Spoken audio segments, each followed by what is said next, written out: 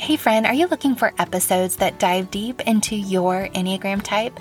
Or are you searching for faith-based insights that transform your life?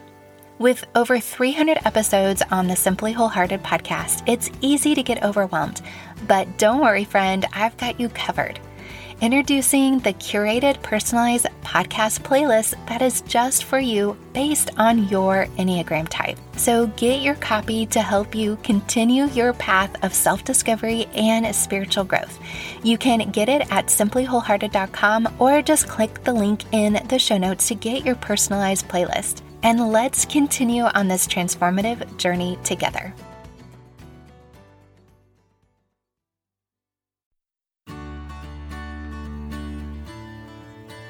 Hi friends, welcome back to the Simply Wholehearted podcast. And if you are new here, I'm so glad you've joined us. Here at Simply Wholehearted, we are sharing our journey as we discover how to better love the Lord with all of our heart, soul, mind, and strength. And even though you might be surrounded by a world of half-heartedness, we hope to inspire you to living wholeheartedly as our friends share their stories and simple ideas of how they practice reach over perfection in their everyday. And don't forget, there are a few more days to support the Yerksas and their amazing work to raise awareness and funds for the Down Syndrome Association of Minnesota. Go listen to episode number 20 and then help them reach their goal of 15,000. I've put a link in the show notes so you can support this year's walk. Today's conversation is with Megan Fate Marshman, and she is something I think you're going to find unexpectedly fantastic. She is a powerhouse of a woman, and I had no idea when her publicist signed her up to share about the NIV Action Bible for Kids what I was really getting into. I had been hoping I'd get to share this resource for the summer, but she wasn't available in our window of recording time. So then I thought, well, maybe we'll share it at Christmas. But after getting to talk with Megan, I knew I wanted to share it as soon as possible with you guys. She's got a true passion and energy for sharing the Word of God, and not just for kids. Besides her favorite role of wife and mom, she is the director of women's ministry at Hume Lake, a gorgeous camp in Southern California, and the young adults pastor at Arbor Road Church in Long Beach, California. Megan has written and co-authored a couple of books herself, while also being a passionate supporter and advocate of the NIV Action Bible. She has great hopes of encouraging this new generation to love the Word of God. And she's going to preach today, so buckle up for this conversation. I am, yeah. Uniquely, the specific city I live in, no one will start school for another month. No way. I'm so jealous. Well, wait, maybe I'm lying. It's September 9th and 10th will be when my son after starts. Labor Day, right? When everyone should go back to school. Yeah, I agree. August was always one of my favorite days of summer. What in the world? It is so stinking hot here, and I feel so bad going, yes, you have to be at school all day. I'm so sorry. Indeed. And then you send them off and you're like, bye. Yeah. Wait, so do you have kids? Tell me about your I family. do. And I have 3, 6th grade, 5th grade, 2nd grade. I had 3 kids in 3.5 years. I thought I was going to die. Yeah, I can't imagine. But I love to tell about it.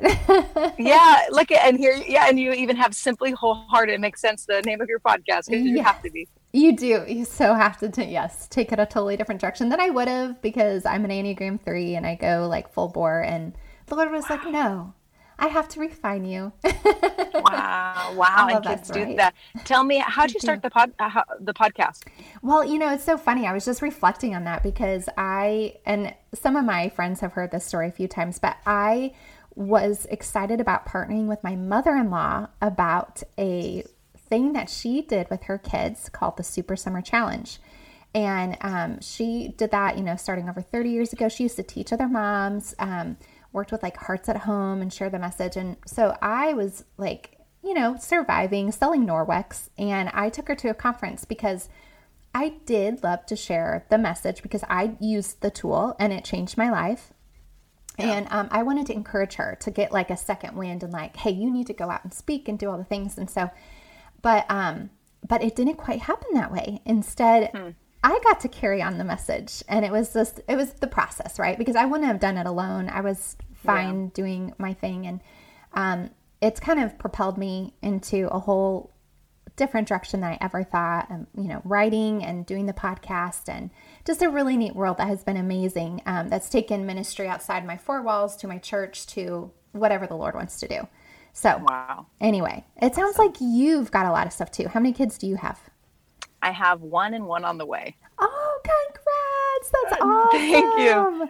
When do you do? Officially 2, I'm due in January. So we're about 4.5 months into the process. And I have a 2.5-year-old little boy. My goodness. Who's wonderful. Yes, it is. It's such a fun stage. I mean, tiring, but very fun. I love this stage. The baby stage was actually really hard for me. Yes. Because I'm very much like, I'm always kind of like moving. But then part of me now watches all these moms that have 2, 3, 4, 5, kids. And they rock that baby carrier. And I never did that. And I'm like, oh, it's time. Baby number 2 is just going with me. Oh, totally. So I felt like the first one it was so weird. I've never struggled with confidence until I had a baby. And like suddenly I was like, wow, I'm naturally not good at this. And the Lord's like, yeah, this is maybe, like you said, refinement. So here we are. I know, right? It's all about like what we thought was work and all the nevers we said we weren't going to do. Right. What in the world? We have kids. I love it. Indeed. So Indeed. I was really excited because I actually was born in Fullerton, California. My parents were, born and raised there. Grandparents, I grew up going to Long Beach all the time. And that's where you're at, right? I am. I absolutely am. I love it. I'm jealous. It's so awesome. And you live where now? Now I'm in Kansas City, Missouri. Can you believe that? Wow. I know. I've come a long way. My dad was a pastor, and so we moved like we were in the military. We ended up in Ohio at one point, and then when I was 18, I moved to Colorado, and I just had to get to the mountains, something. And so that's where I ended up for 11 years. And then 9.5 years ago, my husband lost his job. We had 2 babies at the time, and we ended up in Kansas City. So we've been here. It's now, it took a long time, but we've really found community, and I'm embracing the humidity when I can. I don't always rock it.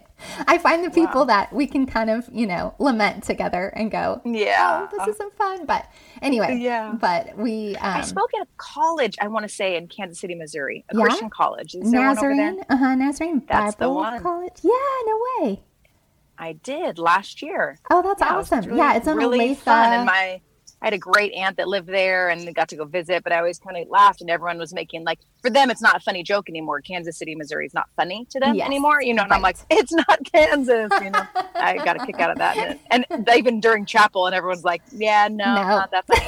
Right. That's awesome. That's so great. So how did you end up working with a children's Bible? Like, what does that look like? Because your resume, you can brag about yourself. You can tell us a little bit about your life. And then ultimately, how did you end up working with this Bible? Yeah. So I worked for a publishing company called David C. Cook which is in Colorado 3 Springs, years. And I lived there. Gotta love that. Mm-hmm. Yep. So I started actually managing a few media teams and social media teams and marketing teams. And then eventually I have this big passion for youth. And so I ended up, by the end of my term there, for the last 2 years of it, I was running all the student ministry curriculum lines and David C. Cook events. Wow. So I found myself doing all of that.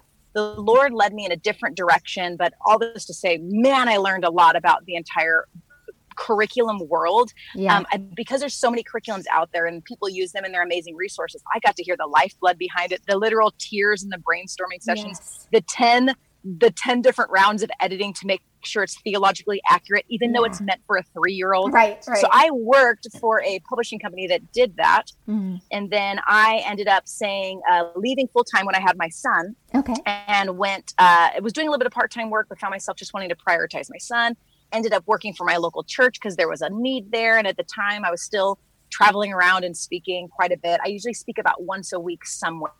Okay. And that's kind of it very much varies what the audience is and what I'm speaking on. But then I got to have this really cool conversation with David C. Cook where they said, we have the Action Bible, we're coming out with a new version. I said, tell me about it, because my son, 2.5-year-old, loves the Action Bible. I sit there, I hand him a book in the back of my car, Any other book, he's uninterested after 2 minutes, but there's something about the picture. And my goodness, if I can hand my son something that is centered around who God is and he hangs out with it. So I couldn't wait to see what the next version of that was going to be.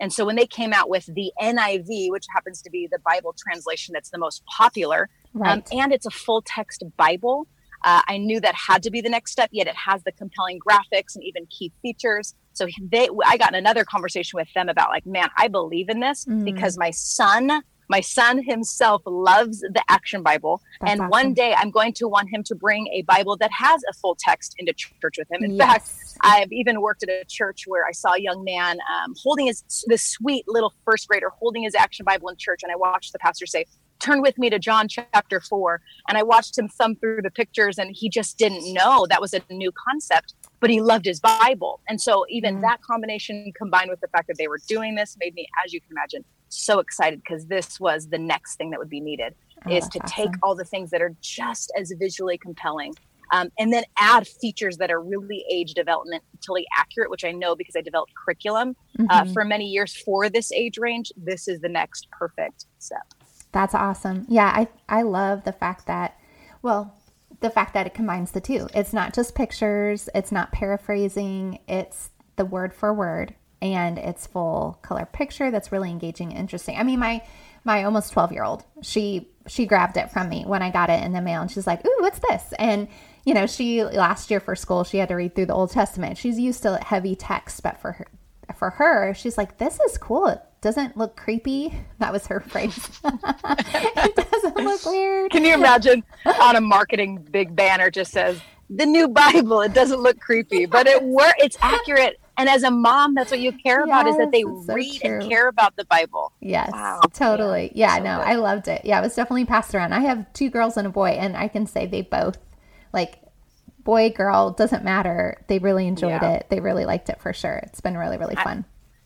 I would say my favorite part about this Bible is because when I was doing the curriculum for student ministry, so middle school and high school students, we were taking surveys and we sent it out to hundreds of churches. We got back, not hundreds, unfortunately, but we got back a significant amount of surveys from, we wanted to get as many people as possible to fill out these surveys. And there was amazing questions on it. We got such raw answers and we wanted to understand why don't kids in, that tween age, why do they stop talking to their parents? Why do they not trust? Like, what is this? Is it the way that they parented? Is it the age piece?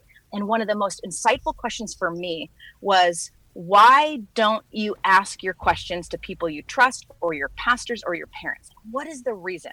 Why don't you ask your really important questions? And they said, because I just asked Google.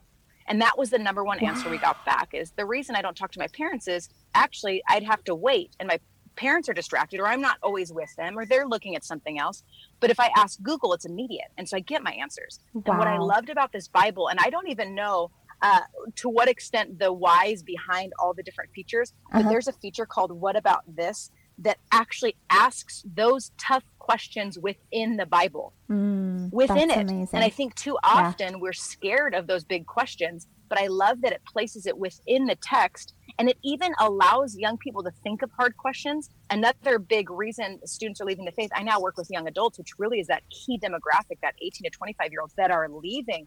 And a big answer to those survey questions, as done by Barna, was they felt like the church wasn't a safe place to bring their questions. And so what this Bible does is it not only has some answers to the questions, the ones that have answers to, and I love that some of them, it says we can't answer that. And that just should make us more in our awe of our God who is actually beyond us. If we could know all the answers to God, he would be a tiny God, and we don't serve a tiny God. And so you have answers like that, which are profound, but then you have the ones that are answerable. And the best part is they can look and see that the answer is precisely where they're already at in God's word. That for me was one of the most exciting features. Of course, there's other ones that we could talk about that just are fun, like, bringing back, remembering God's word. So trying to take key passages and put it in a really cool graphic that allows students to go like, I can memorize. That's just a sentence. I can memorize that. And just makes the things we want for them to become actually easily accessible. Where unfortunately, when these tweens are handed their Bibles, they don't feel accessible. And when they get to high school, they say, I stopped reading it a long time ago, and now reading the Bible is just a guilt trip for my pastor. Right. These are real conversations I've had with these students. So I love this Bible. I love the target audience, and I love that they're capturing the attention of things that they care about, asking the tough questions that they're already asking, and asking in the context of God's word. Right. So they can look up the direct reference. And, well, I mean, how many of us are going to have some of those conversations with our kids naturally? I mean,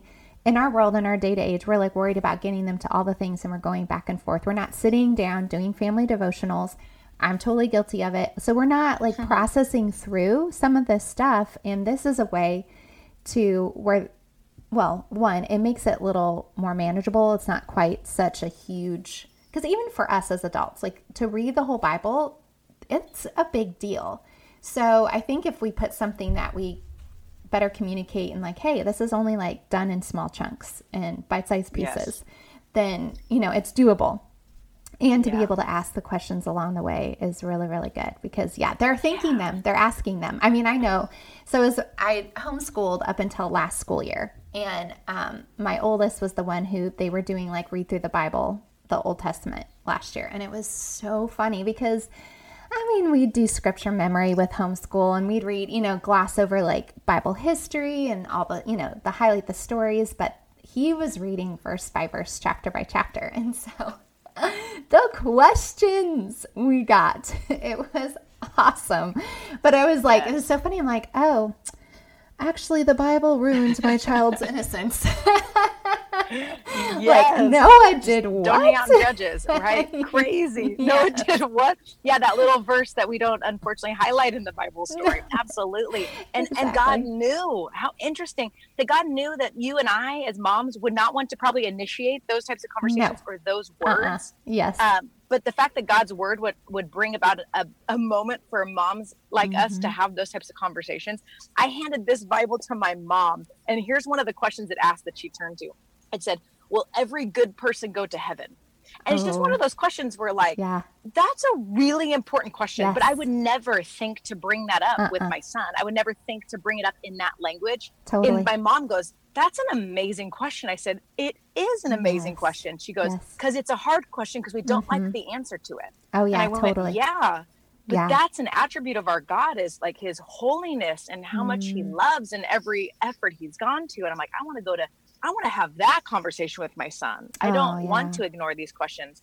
And man, it matters. And I love that your kids read God's word and got to bring up the hard ones. And I think as parents, I think the reason we don't do family devotionals, I've realized this as well, at least with some of my close friends, is they feel intimidated by it because they won't know the answers. And right. I think the thing that is the best gift we can give to our kids is actually the phrase, I don't know, but let's discover it together. Yes. If that could become a normal phrase for parents, faith would feel a lot less intimidating for their kids. Oh, totally. It would, because that is reality. It's just like seeking out forgiveness and apologizing when we do mess up.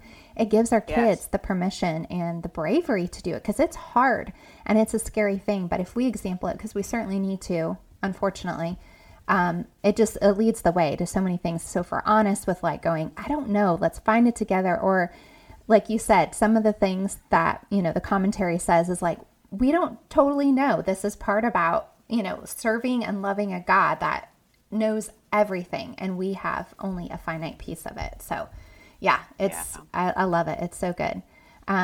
So you said you had a 2.5-year-old. Tell me, like, what have you tried with him reading the Bible? Obviously he loves this Action Bible. What are just some fun things that you've done with him? Because I never knew one kid for more, like, my daughter was 5 months when I found out I was pregnant with my second. So you can imagine, like, it was just some of these things. I'm like, oh, it would have been nice to just like have them and do some of those things. I never did them. So what does it look like for you to practice, you know, reading the Bible together? Yeah, I would say obviously we have an obnoxious amount of books that are like baby's first Bible, baby's first teen pre-study. But I mean, it just get a little bit overwhelming. And unfortunately, sometimes, and I'll say a lot of the things that are made for his age, he's not that interested because there's not a little window to pull over, you know, or a little flap to pick up. And not as it's so funny the things no. And that's a majority of the stuff that's, again, given to the age 2.5 for sure. Yeah. Except again, the Action Bible at least has those compelling graphics. And this generation, my son included, is such a visual learner that we have to have things that are visually stimulating, Absolutely. of course. But things that I've done, and I'll say, we don't sit down and I don't open God's word in like my quiet time. One thing is, when I do have my quiet time, I don't hide it from him. Yeah. Like he knows that that's something that I'm doing. Yeah. One thing I bought was actually I bought a journaling Bible. And I read it. I actually am going to give it to him at some point. I read it with him in mind. And the best part about this and why I continue doing it is I would say about maybe like the third or fourth time I was journaling in the sidelines, and I write prayers to him. I write little notes to him. I mean, I went through the Romans Road of the Gospel and highlighted each verse. And at the end said, like, this is the essence. Don't miss this verse. And it was beautiful. During that time when I was going through Romans and all the scriptures, which, by the way, if you're listening, it's just helpful to know the Romans Road of the Gospel is really a bunch of verses that allow you to walk through with anyone what the essence of our faith is and what it means to be a Christian. So Romans chapter 1, 19 to 21 allows us to see that there's a creation. Creation screams creator. But verse 25 of chapter 1 says, but we worshiped and served created things rather than the creator. In fact, it wasn't just them, it's all of us. Chapter 3, verse 23. All of us have sinned and fall short of the glory of God. We can't get there on our own. Chapter 5, verse 8. But God butted into the story. But God demonstrates his love for us in this: while we're still sinners, Christ died. Why did he have to die? Good question. Chapter 6, verse 23. The wages of our sin is death. What we earn is death. Someone had to pay for it. And that's why Jesus died. He took that which we deserved. And through his resurrection, he, by our faith, gives us what he deserved, a perfect relationship with the Father. Chapter 8, therefore, chapter 8, verse 1, there is now no condemnation for those who are in Christ Jesus. Chapter 10, what do we do about it? Verse 9 to 11, that if we confess with our mouth Jesus is Lord, not just Savior, Lord of our life, and believe in our hearts that God raised him from the dead, we will be saved. How do we live? Chapter 12 on is, therefore, live your life as a living sacrifice. By the way, I wish I would have known that, especially I memorized that probably in my mid-20s. If you don't know Romans Road, it's a worthwhile thing to memorize. It took me about 1 minute to go through, but it talks about God, talks about sin, Jesus, and then how to live in response. It also lets me know where my kids are. Lets me know where students are. Whenever I go into conversations with people, I figure out, what are they struggling with? Do they not even believe in God? Let's start there. Are they tackling and struggling with sin? Do they know what Jesus and the cross has to do with their present life? Or are they merely apathetic and not living in response? When I was highlighting that for my son in that journaling Bible, I got to this place where I was like, you have to get this, you have to. And I'm like, in bold text writing it. And I realized if nothing else, get God's this. kid. Oh, yeah.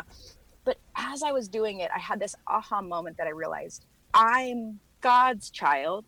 And for me, he wants me to feel the same way about scripture. Yes. And so for me as a mother, journaling in that Bible, each time I think about him, I always have a time of reflection at the end that goes, and if I'm God's kid, will I read my notes to him as if God himself would want me to get it to this extent?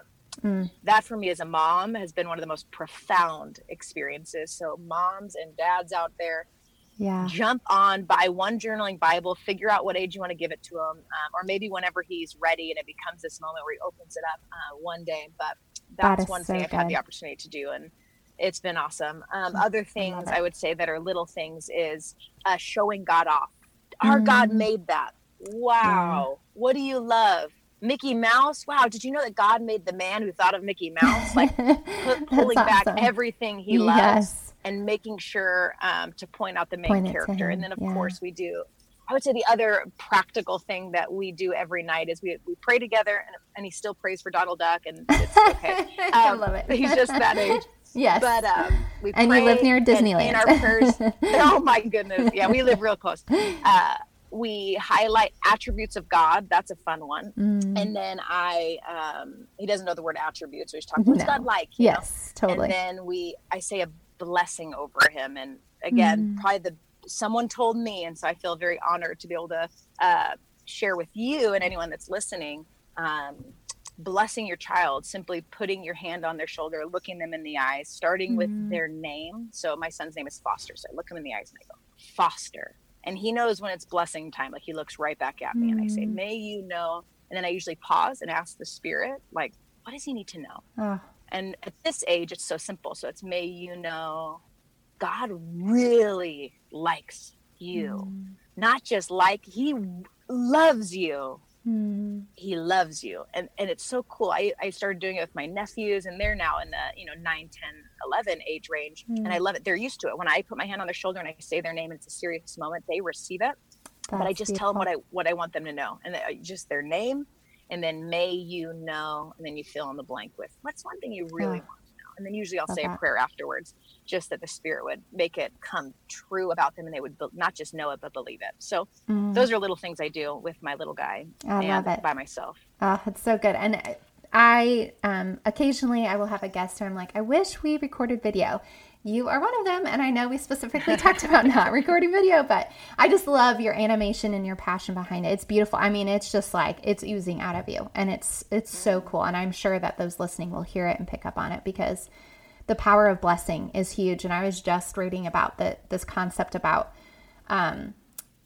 just like the 8 touches that are really important for kids in a day. And part of that, like if we hit certain times of day in particular with that eye-to-eye contact, especially like before bedtime, is huge. And I love that would be such a simple practice to implement if you aren't already, that eye-to-eye, blessing them and using their name, the power of name, and calling them like up to just this greater thing of how the Lord sees them is just amazing. And I love that you did that with your nephews. Like what made you think to do that? Were you really close to them? Yeah.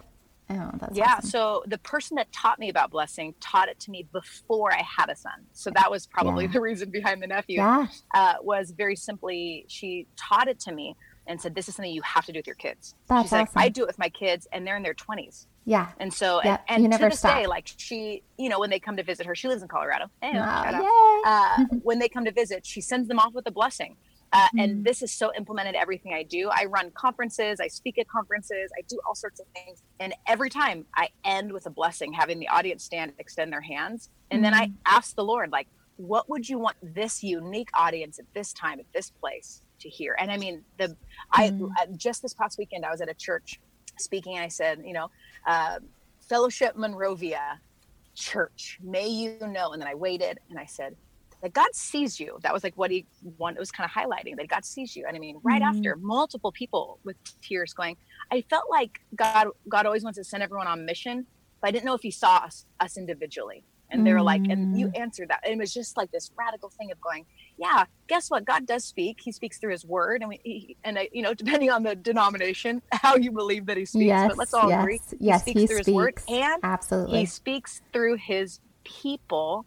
And sometimes we just don't allow him to take control of our brain, because he could speak through us if we let him. Right. Otherwise, left to our flesh, we use our words to harm, or to critique. And so like things like blessing, that's what I love, is it slows me down enough to go, what does my little boy need to know? And lately it's been the exact same phrase. Foster, may you know, it's out of it's his life verse, may you know that God did not give you a spirit of fear. Yes, and amen. Or timidity, but of love, power, and self-discipline. Mind. And think about a little boy. Self-discipline is such a key word for those little yes, boys. It is. So it is like so beautiful. And I've turned that one into a song. So now he sings it with me and has no idea what self-discipline means. But one day he will. He will. And he will remember that there's nothing I want more than him not to live in fear. And I'm hearing that young people today, the number one, it's actually a tie, but they kind of use them interchangeably. The number one struggle is fear and anxiety. That is constant in young people today. I'm fearful. I'm anxious. A lot of them wouldn't admit it, but when I stand on a stage and I say words like, are you experiencing fear or experiencing anxiety? You just watch everyone kind of sink back and feel like, ooh, I feel exposed. Yeah, because so much in our world is playing to those and only building them up. It's only in Christ. It's only through powerful, life-giving, church that we are finding the antidote to fear and anxiety, and in truth, if we're looking to that. But everything else is going to just build upon it, for sure. I love it. I love your passion. I love how you are doing motherhood and in the midst of all of this stuff. One more thing I wanted to know, because we used to vacation in Hume Lake. Yes. So tell me a little bit. I just want to know what you're doing there and what that looks like. Good. Yep. For the first 6 years, I ran the recreation for the high school camp. So that was fun. Hume Lake is a Christian camp in the Sequoia National Forest, which is 90 miles east of Fresno, California. It's gorgeous. For those who don't know what Hume Lake is, it is. And they're actually sequoias. Let's just... Yes. Yeah, just say sequoias. My husband's an arborist, so that's his dream, is to go out there. He's never gotten to go out to that part of California. Anyway, gorgeous. They're always hiring some fun little positions. That's a shout out. But they have a campus on New England. They do camp in Hawaii. Life is rough. They do camp in San Diego, and then a lot of Hume International. But the Hume, like, so I ran the high school, all the activities for 6 years, and that's about. I mean, it's crazy the number of students that come through. I think it's 10,000 in high school, 5,000 in middle school, 2,000 in discipleship. Like, nutty numbers of students that come up to this camp. It's amazing. And then for the past 5 years, I've actually run the women's ministries. So I get to put on all the women's retreats, the girls' retreats, the mother-daughter retreats. It's wonderful. And I remember when I took it over, I was still rather young. And I remember having like every probably mid to late 20 something that goes, oh, women's ministry, that's all about doilies and yada yada. Right. I made those jokes, and they said, well, what would it look like for you to do women's? And I said, it would look different. And they said, let's just try it.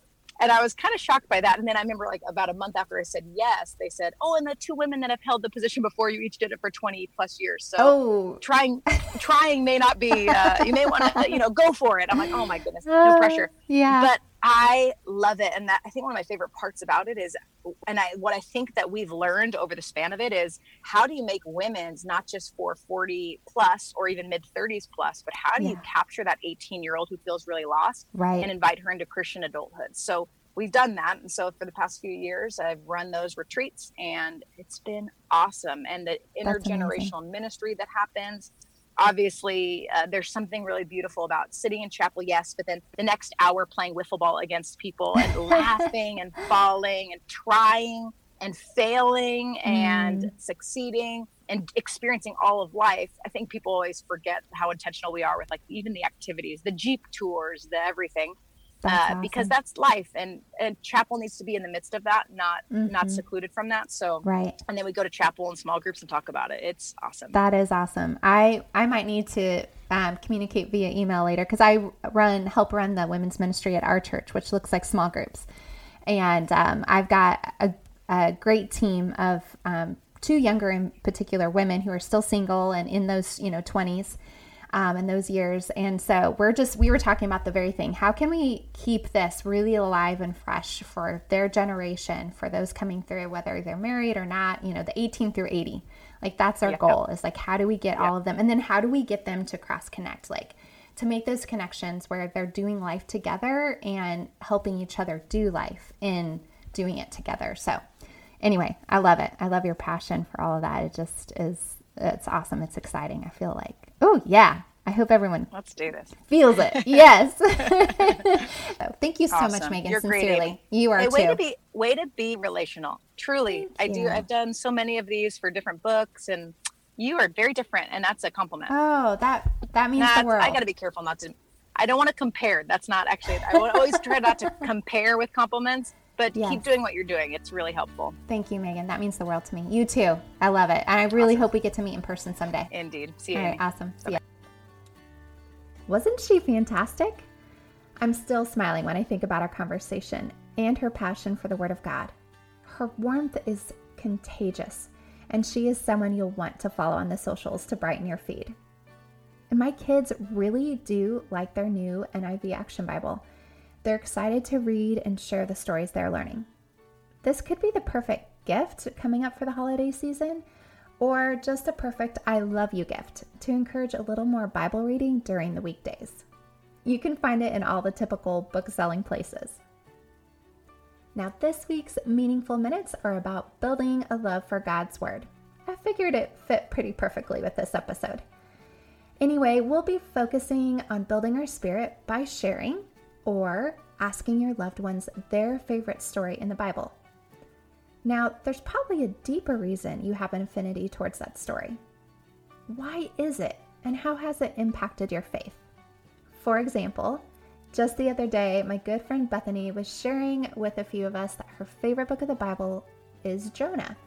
And it wasn't just because of the big fish.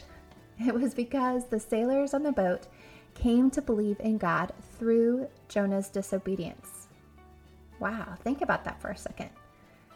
Anyway, it's her reminder that the Lord can and will redeem anything. And I think for most of us, that is good news.